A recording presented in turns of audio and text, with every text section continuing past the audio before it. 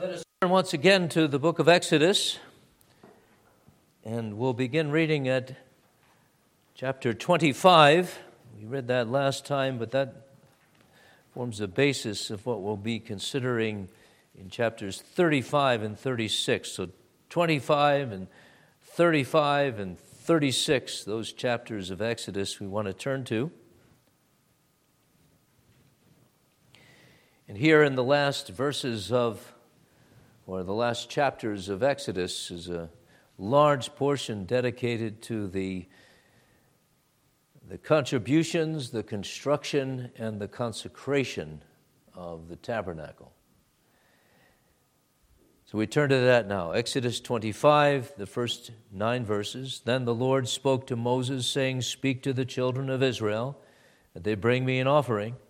From everyone who gives it willingly with his heart, you shall take my offering. And this is the offering which you shall take from them: gold, silver, and bronze, blue, purple, and scarlet thread, fine linen and goat's hair, rams' skins dyed red, badgers' skins, and acacia wood, oil for the light, and spices for the anointing oil, and for the sweet incense, onyx stones and stones to be set in the ephod and in the breastplate.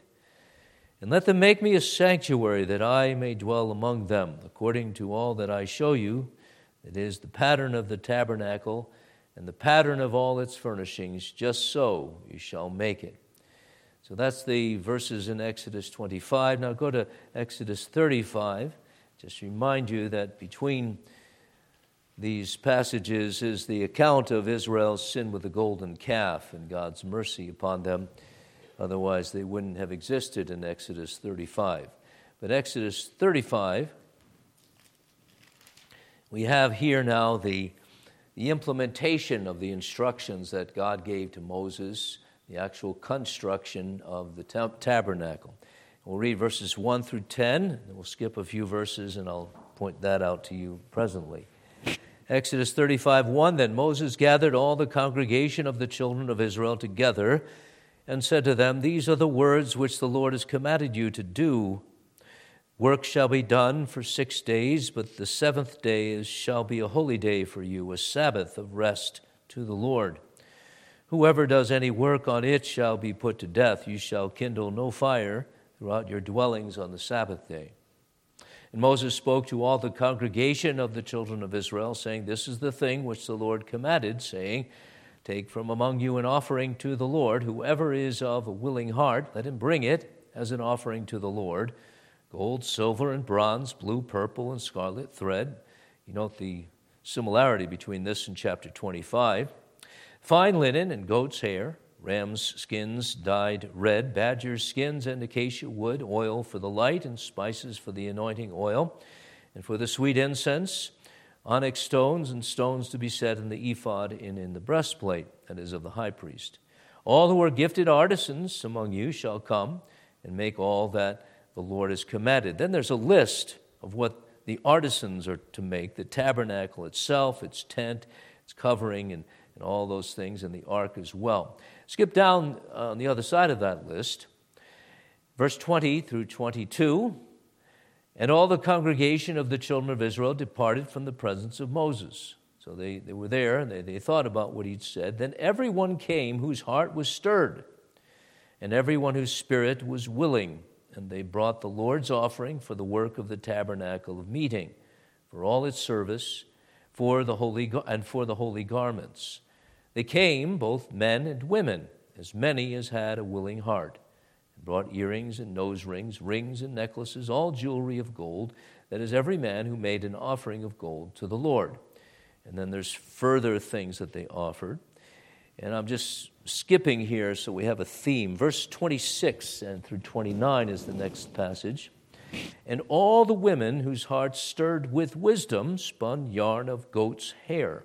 The rulers brought onyx stones, and the stones to be set in the ephod and in the breastplate, and spices and oil for the light, for the anointing oil, and for the sweet incense. The children of Israel brought a free will offering to the Lord, all the men and women whose hearts were willing to bring material for all kinds of work, which the Lord by the hand of Moses had commanded to to be done. In verses 30 to 35, and Moses said to the children of Israel, "See, the Lord has called by name Bezalel, the son of Uri, the son of Hur, of the tribe of Judah. And he has filled him with the Spirit of God in wisdom and understanding, in knowledge and all manner of workmanship, to design artistic works, to work in gold and silver and bronze, in cutting jewels for setting, in carving wood, and to work in all manner of artistic workmanship. And he's put in his heart the ability to teach, in him and Aholiab, the son of Ahisamach, of the tribe of Dan. He's filled them with skill to do all manner of work of the engraver and the designer and the tapestry maker, in blue, purple, and scarlet thread, and fine linen, and of the weaver, those who do every work and those who design artistic works." Then just this, the first 7 verses of chapter 36. "And Bezalel and Aholiab and every gifted artisan in whom the Lord has put wisdom and understanding to know how to do all manner of work for the service of the sanctuary shall do according to all that the Lord has commanded. And Moses called Bezalel and Aholiab and every gifted artisan in whose heart the Lord had put wisdom, every one whose heart was stirred to come and do the work. And they received from Moses all the offering which the children of Israel had brought for the work of the service of making the sanctuary. So they continued bringing to him freewill offerings every morning. Then all the craftsmen who were doing all the work of the sanctuary came, each from the work he was doing, and they spoke to Moses, saying, "The people bring much more than enough for the service of the work which the Lord commanded us to do." So Moses gave a commandment, and they caused it to be proclaimed throughout the camp, saying, "Let neither man nor woman do any more work for the offering of the sanctuary." And the people were restrained from bringing, for the material they had was sufficient for all the work to be done, indeed, too much.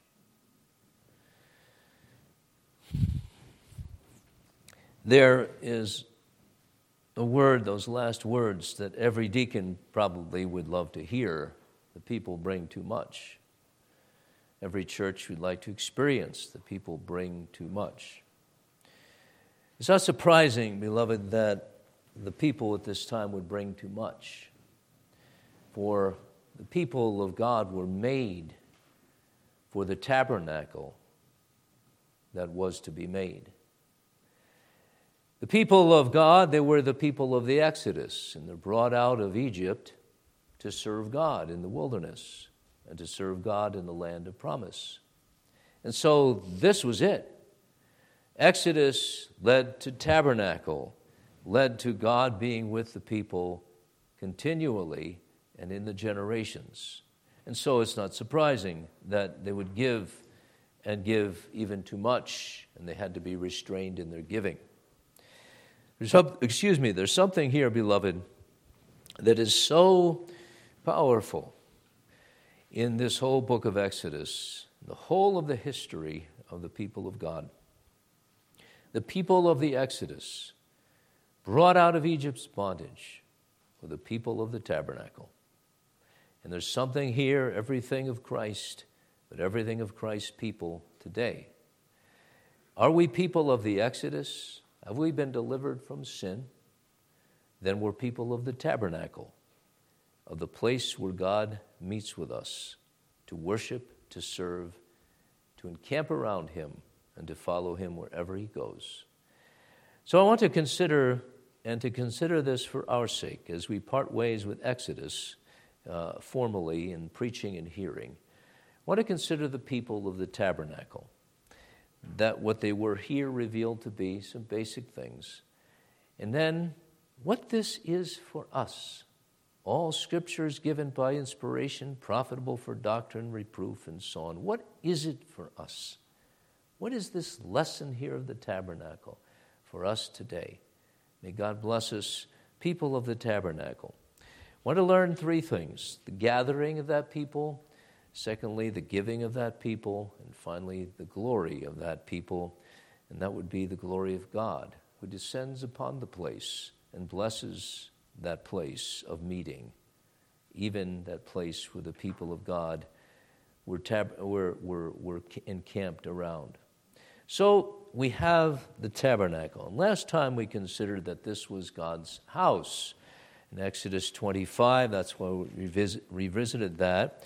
They were to build this place in verse 8 so that it would be a sanctuary for God, that he might dwell with the people. That was the purpose of the sanctuary. Now God, of course, was with the people all throughout the wilderness so far, in the first years of their wandering and throughout their pilgrimage.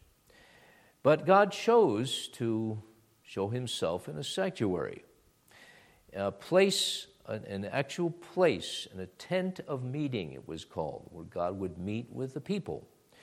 And they would know his blessing as they camped around it, and all the tribes in order were around this camp, and there were millions strong of Israel, so it must have been a pretty big camp. With the site of the tabernacle, that 150 by 70 foot long edifice, and the tent of meeting in the place and all the offerings, that was the center of their existence, the center of their camp. It was their worship in their life. And so this was an amazing thing. And it symbolized the wonderful choice of God of this people, because no other people was camped around that tabernacle, just God's people. No other people in all the world but the people of God who went by the name of Israel. You think of that. That's the truth of the gospel that we believed. There's one people of God. And not everybody's a people of God. They might be people. They might be originally made in the image of God and bear some outward vestige of that. But they're not sons of God. They're not born again. They're in Adam, and they're rebelling against God. Well, here you have the people of God. No better than anybody else by nature. By nature, they worship a golden calf. They dance around it. They want to do something else. They're just wanting to get this worship done. And then we can move on with life as if something's more important than worship of God. But there they are. And this special place is where God would meet with them. And there would be a pillar of cloud, children, that would descend upon the Ark of the Covenant, that box. And it would be God's throne with that place in the center of their worship, in that church building of the Old Testament, the tabernacle, later the temple. And then that cloud would lift up, and it would be a pillar of fire by night, we should say, first of all, but then it would lift up off the place whenever God wanted them to move. And they moved several times in the 40 years wandering, and so they would go wherever God went, and this describes the people of God and the God of the people. But the point is that God is with the people, and that's the gospel. God was in Christ reconciling the world to himself, sinners to himself on the cross. And God, when he came to the earth in Jesus, we know the story, don't we? His name was called Emmanuel, had to be named by an angel to get it right, the identity of Jesus. He is God in the flesh, not a God, the living God in the flesh. And great is the mystery of godliness. God is manifest in the flesh, in Jesus Christ, in a tabernacle of a body. In fact, the Bible even says that when Jesus Christ became incarnate, we beheld his glory. The glory is of the only Father, begotten of the Father, full of grace and truth. But he was in the flesh, and the Word was made flesh and tabernacled, John 1:14, or dwelt with us. Jesus is the tent. He's the tent. He's the tent of meeting. And when the disciples were following him, you can imagine, what did they know of this? What do they understand of this when Jesus is observed to be the Son of God and the glory of God in him, and yet he's so normal? He's so earthly. He doesn't have a form that we should desire him. He's not like an earthly king. He's certainly not an earthly philosopher. He doesn't draw the crowds except that they come and be healed by him. But when he speaks the truth of himself, they just go away. He's not popular like the other people, and increasingly as he speaks of a cross, they're getting nervous. are the disciples around this tabernacle, around this meeting place of God. It's dangerous to be in the presence of the tabernacle. Dangerous, but safe, of course. As safe as anyone it could ever be from devils and from the flesh. For there, this place is a place of worship, a place of access to God, and Jesus Christ is that, of course. In Hebrews, it reminds us that we are to draw near to God because there's a new and living way. That veil of the tabernacle, the temple, then is torn from top to bottom, and there's access to heaven, to our Heavenly Father, as we plead the blood of Jesus that's shed for us. So that's why it's such a beautiful time in Israel's history, and why we can and should profit very much from visiting this tabernacle history. Oh, and it's a place where the people truly gather. They're assigned a place, and the Levites are around, and the house of Judah right outside the entrance of the tabernacle, the only entrance on the east side. And there's this tribe here, Dan and this and Issachar and all of these, and they're all in the right place. They're camped, though.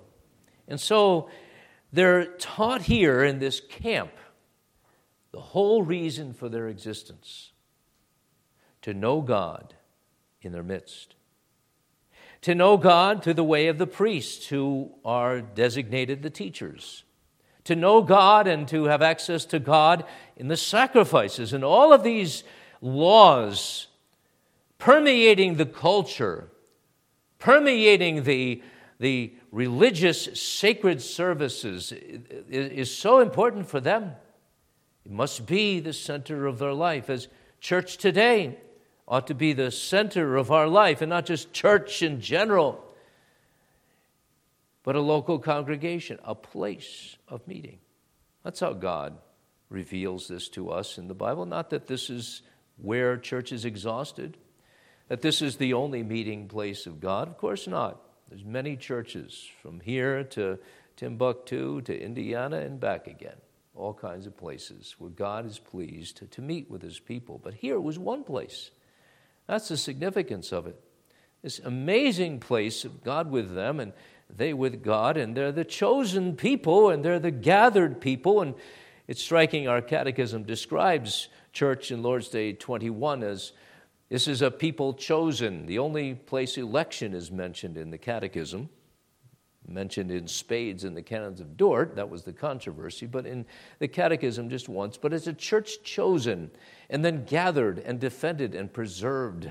That's who we are, the gathering place of the gathered, of the ones who are saved by sovereign grace, good name for a church, saved by the mercy of God alone, saved from our idolatries and our calves, and our love of money and our love of things, saved from our anxieties even, which are sins, saved from our fears of men, saved from our own selves and from devils and from the world that's not camped around it, but somehow infiltrates, as we'll see in the point of the giving. This people is gathered, therefore, to worship, to be a worshiping people. You know, that's what we are, beloved. If you're saved and you're brought out of the bondage of Egypt, and I know there's still much sin that remains, you're saved for one thing, children. You're saved for one thing. Young people for one thing. Single people, married people, old gray-headed people. You're saved for one thing, to worship God. This is where Israel got its identity as this people, the prophet says, whom I formed for my praise. This is the people. This is their identity.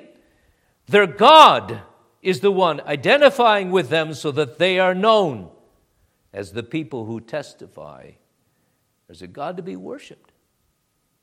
And as they come into the land of Canaan, this is what they ought to testify to the Canaanites, that there's only one God to be worshipped in the promised land and in all the world, the God who's Jehovah, the covenant-keeping God, maker of heaven and earth, and the provider of every good thing, and the provider of storms, rain and sunshine, and so on, and the giver of Jesus. We camp around it. We camp around that truth. And today, of course, as a local church, and also in the communion of the saints, and in the Word of God, we camp around it. We read it. We think about it, because this is what God teaches us by His Spirit, not through a Levite, but through Christ and His Spirit, who have inspired this Word. And then we move on when God moves on, from place to place, maybe, but move on in our thinking. This movement of the people is significant here. They're camped around it, but only for a little while in this place, and then they'll move. But wherever they move, it's going to be the center is God. This is why whenever I tell people who have ideas of moving off to Alaska or wherever else you want to move, or is there a church there? Or when you're making your plans for a job, and is there church there? Is there a place where you can meet with God? Is this going to be a place that's really good for your soul? Has the glory of God risen off the place now and gone to another place? Maybe Alaska, maybe I just speak of that as some wild place. Well, we move as God calls us to move. We move in our thinking, we move in our decisions, we break relationships, we remake relationships. We move, and the cross is the center, always the meeting place of God and sinners. We move, and there's this resurrection that we delight in as well, and I believe there's this significance as well that I hinted at in the last sermon, that there's this tabernacle here, but there's going to be a temple, a more permanent place, and it could be, as commentators hint at, that the tabernacle was Christ in His humiliation. The temple is Christ in His glory. Christ in this permanency is ascended to the right hand of God, and where the people of God meet with one who was in the humble form of a tabernacle and a tent, and had to put off the tent, as it were, of his earthly body. And now there's a temple, and the people of God of the New Testament get to see both. The inglory of God, the ingloriousness of God, the humiliation of the Son of God, and the glory of the one who's risen. The completion of everything that the tabernacle and then the Old Testament temple poured or pointed to. His people is so different. And this is such a strange thing to the world. There's a people here that is a people at peace with God and God with them. And that, I believe, beloved, is why in the first verses of Exodus 35, and I'm moving to the second point here, the first word that Moses gives to the people who are going to build the tabernacle and be engaged for some 7 months in the putting together of this thing, the first word is, don't work. That is, the Sabbath day is holy. These are the words of the Lord, which the Lord has commanded you to do. Exodus 35:1. Work shall be done for 6 days, but the seventh day shall be a holy day for you, a Sabbath of rest to the Lord. Whoever does any work on it shall be put to death. You shall kindle no fire throughout your dwellings on the Sabbath day. This is striking. And preceding, therefore, anything that we are even to do of worship, let alone building the tabernacle for worship, is rest in God. God reminds them, and it could be that He's reminding them with regard to all their work, that even though it's important, there's one thing more important than all your work, even all your church work, your ministerial work, you're working on sermons, you're witnessing and all of this stuff. It's resting in God. And this, on this special day. You ever think of that? We might not really have the peace with God we have, and we might be in a tumult in our home, and what are we going to do about this or that, work or problem child, whatever it is? You're not resting in God, trusting, So before the work that they're called to do, they're called to do no work, that is, regularly on the Sabbath day. To be reminded that all of this work is of God and not of you, and there can be nothing accomplished unless the Lord builds this house, as well as your houses. Nothing, except the Lord builds the house. They labor in vain who builds it. Anyone listening to us here that is fidgeting around in life and flitting around as the birds, and they seem to have no purpose except to sing, which is a great gift. Break the dawn of the day, beloved. The birds beat you up, didn't they? They beat you to rise to sing the praise of God. But I believe they're resting in God more than we are. Learn that from the creatures, the little ones. Rest in God. And this is what the people of the Exodus do. The people of the cross, the people of the blood, the people of the merits of Christ, which they glory in, and which the preacher says you must glory in, and not your own. God's our peace.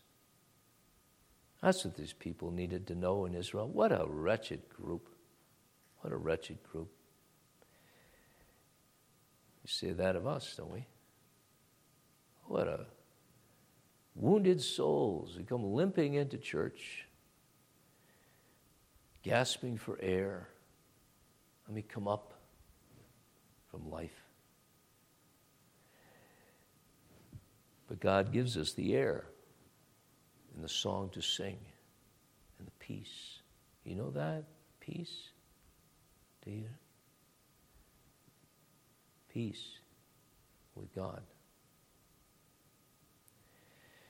See, God was ready to destroy those people of the golden calf, Exodus 32, 33, 34. You can just, because we get these images of God, like a father who's angry, move aside, honey. I'm going to let this kid have it. And there's God condescending. Moses, you and your descendants, you could be my people, but not this people. Now, did God mean that? Of course he did. Did God mean that as a human? Of course not. He's God. It was a lesson for Moses and a lesson for all of us, because Moses then stood in the gap as he should have to show the truth of God, mercies and justice. And so here we have God not striking down the people, not striking the tent that he'd planned to make, as if now he's got to go to plan B, but building what he'd purposed to build all along, Exodus 25. Not wavering from or to the right or to the left, but steadfast in his determination. This will be my people. I will be their God. This will be the place. This will be the place. Not much. Tents of badger skins and ram skins and goat skins and all of that. But it will be the place that I dwell with them. Pointing to Jesus. Place who's a person. So we have peace. And the responses we give. We give. What is striking about this, beloved, is that throughout these passages we read, speaks of how the people gave. Let me just cite that. Chapter 35, verse 5. Take from among you an offering to the Lord. Whoever is of a willing heart, let him bring it as an offering to the Lord. And go to verse 21. Then everyone came whose heart was stirred, moved, and everyone whose spirit was willing. And they brought the Lord's offering for the work of the tabernacle of meeting, for all its service, and for the holy garments. And then verse 22, they came, both men and women, as many as had a willing heart. There it is, the heart. the willingness, being stirred in. And they brought their offerings to the Lord. Now, verse 26, and all the women whose hearts stirred with wisdom spun yarn of goat's hair. Verse 29, the children of Israel brought a free will offering to the Lord, all the men and women whose hearts were willing to bring material for all kinds of work which the Lord by the hand of Moses had commanded to be done.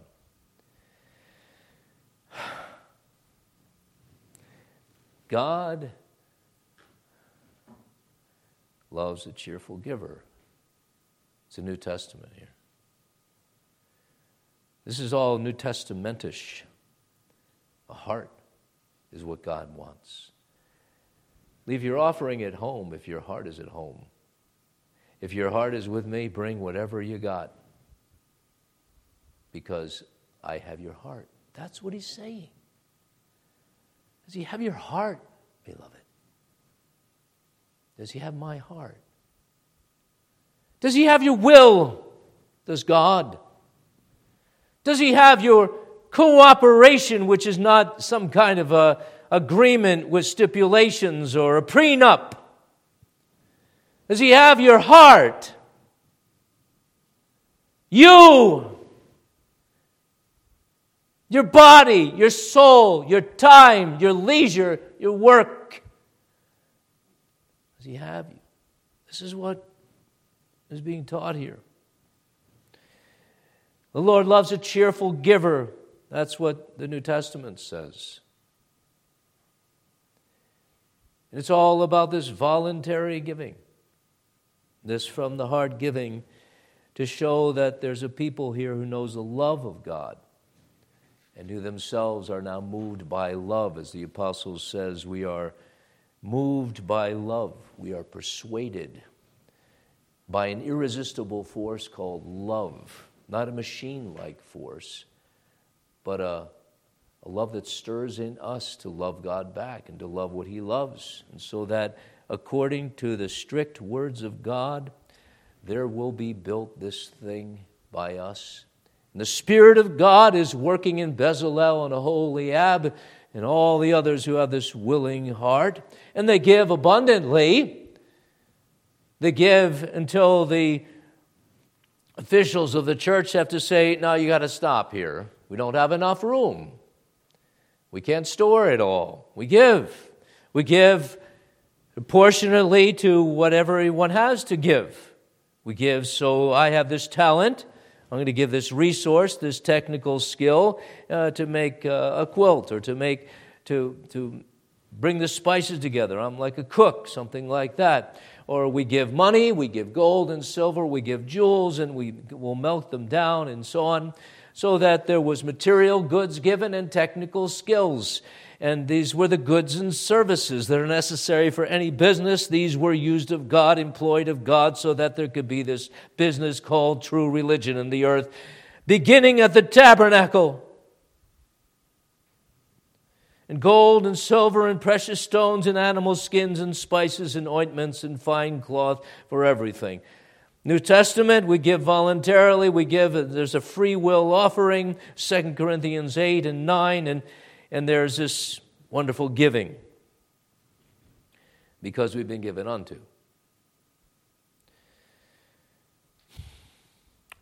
This is one of the few times that in the Old Testament there's voluntary giving. Giving that was whoever wants, give. Striking. The rest of the New Testament is about laws of giving. You know, the laws of the tithe.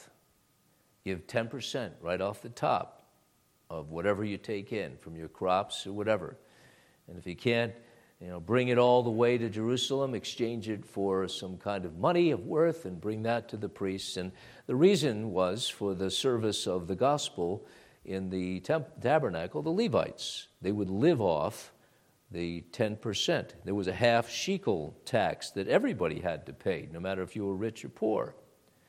Strikingly, there was also another tenth, a second tithe, the Jews called it, so that the Old Testament people were called to give 20%, not 10%. Then even there was another law of tithe that every 3 years they were to give a tenth of their crops or of their substance increase, so that it amounted to 23%, not just 10%. And then it was told when they would have a king, they would have to give him 10%, a tithe. So 33% of this theocratic nation was going to be required of them.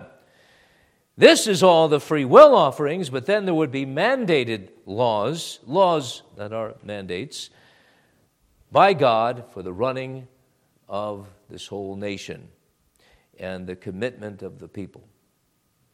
Well, beloved, that's why I believe that the tithing that is prescribed in the Old Testament is not necessary for today, because we don't have in the New Testament any law for giving. The fulfillment, in fact, is in Jesus, who fulfilled all the ceremonial laws. People who say today that tithing ought to be, and maybe that's a good idea even, are a little bit confused as to what the tithing is, because they're saying 10%, it was 23%. And they don't say that. The people would kind of balk at that. But they're missing what is the real purpose of offering. You know what the real purpose of our offering is? It's to point to Jesus. Jesus, who himself is the offering to God. We're pointing to Jesus, not to ourselves. Jesus is the first fruits of them that slept. He's the tithe, as it were, but it wasn't just 10% of himself. He gave himself entirely. And so if we want to try to measure out how much we should give, we're missing the point. In fact, we're detracting from what God himself gave. God himself has given more than a tithe to himself. And for the sake of the people, he's given Jesus, his son. And when we give then, we give ourselves, and that's how the New Testament describes what you should give. You want to know what you should give? Turn to Romans 12, 1 and 2. I beseech you, therefore, by the mercies of God, that you present your bodies a living sacrifice, a free will offering to God. This is your reasonable, logikos, word-like, Christ-centered service. God, the tabernacling God, the templing God, has visited us in Jesus Christ. New Testament giving is far beyond what was prescribed for an Old Testament childlike people. That's how they're described in the Bible. It's far beyond that. The maturity that is the privilege of the New Testament people of God is Christ is all. Christ is my all. God is all in him, and therefore have me, O God. Take me, body and soul. And the Holy Spirit works in us, and our name might not be Bezalel or Holiab, but our name is Son of Israel. Now, beloved, this is what we're all about here. The people of the tabernacle. We're gathered by God's grace around the camp, around Jesus, to give. And it's not about measuring out how much to give, because then we're forgetting the infinite worth of God's own love. That's immeasurable. So now,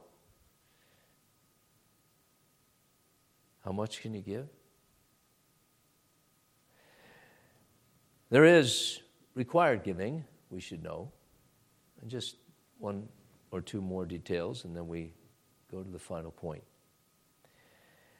It's all free. We give freely. And those who don't, by the way, did you notice that? God said, okay, now, everyone who's a willing heart, they give. But what about the other people? And there were other people in the camp of Israel. There was a mixed multitude at this time. And some commentators find the source of all Israel's problems in that mixed multitude. They would have been Egyptians and other people who came along for the ride to join the people of God whose God worked miracles through Moses. So they wanted the good stuff of God, but not the good God of the stuff. So there they were. Wonder, did they have a willing heart? The Bible leaves room here at every point for people that didn't have a willing heart. They were not willing. God didn't want their offering. God doesn't want people to come to church who are not willing in the day of power. He doesn't want hypocrisy. This is the time of the Pharisees, the exact thing that happened there. They were giving to be seen of men. God said, no. Give yourself. And I don't care if anybody sees you or not. And if you're poor, well, be like that widow who gave just a little bit. And God was pleased with her. That's all she had. But she was telling everybody that God is sufficient for me. I have Him. He has me. And she was, and we are, knowing that our names are on the breastplate of the high priest of our salvation. He loves us so much. That's why we give to Him. But as I said, the New Testament giving is not all voluntary. There's a mandate. You know that? First of all, we're to give to the poor. You know that throughout the New Testament. Verses I could allude to, cite. Give to the poor. And if you don't give to the poor, your religion is vain, James says, chapters 1 and 2. Rich, give to the poor. Us normal people, give to the poor, give to the needy, give to those. And then, of course, give to the ministry of the gospel. Paul cites that in 1 Corinthians 8 and 9. That's an Old Testament law, and that pertains to today, because the ministry of the gospel is the way that God teaches and promotes the truth of the tabernacle, temple, Jesus. But I want to say one thing.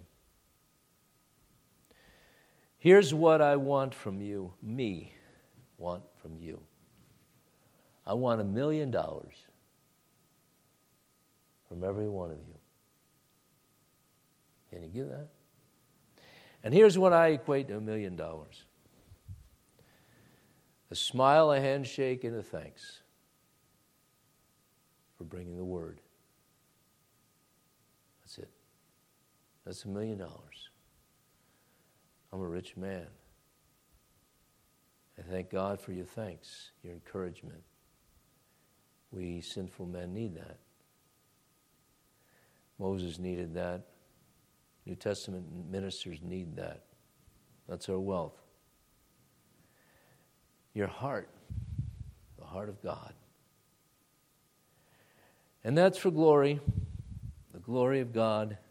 As we read last time in Exodus 40, the end of that is God coming to the tabernacle and visiting the place. The cloud covered the tabernacle of meeting. The glory of the Lord filled the tabernacle. Moses himself couldn't go there because the glory of the Lord was filling the tabernacle, and it was an amazing thing. But there is this glory, and there's glory for congregations. We should know that. In this way of our responding well. Not that anything depends on us. You want to see the glory of God in this congregation, the glory of love, the glory of peace, the glory of reconciliation, the glory of every single one of us in the communion of the saints, giving whatever you have to the cause of Christ, whatever time, whatever skill, whatever money, whatever position. You want to see the glory of God in this church, and as we say, the engine running on all pistons. You want to see progress. You want to see growth God's way. Then remember the response. Don't rob your God. Give to God. Will a man rob God? Malachi 3. Yet you've robbed me. This is a congregation that went south. But you say, in what way have we robbed you? In tithes and offerings. They're giving. You are cursed with a curse, for you've robbed me, even this whole nation. Bring all the tithes into the storehouse, that there may be food in my house, and try me now in this. God says, now, stop your robbing, stop your stinginess, stop your being closed in on yourself, stop being so selfish and pride and whatever, stop thinking there's grass that's greener on the other side, and give to me, giving to the cause of Christ. And if you do this, and if you actually test me, that's the word there, try me now in this, Malachi 3:10. The one place where God says you can tempt me, test me, to see if I'm going to provide for you if you give even your whole bank account, your whole life to me.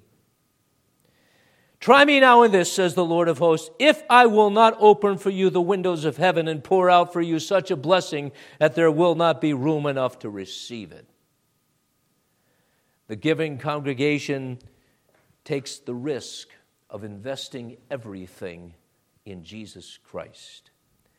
We're not hedge fund specialists or mutual fund safe investors as Christians.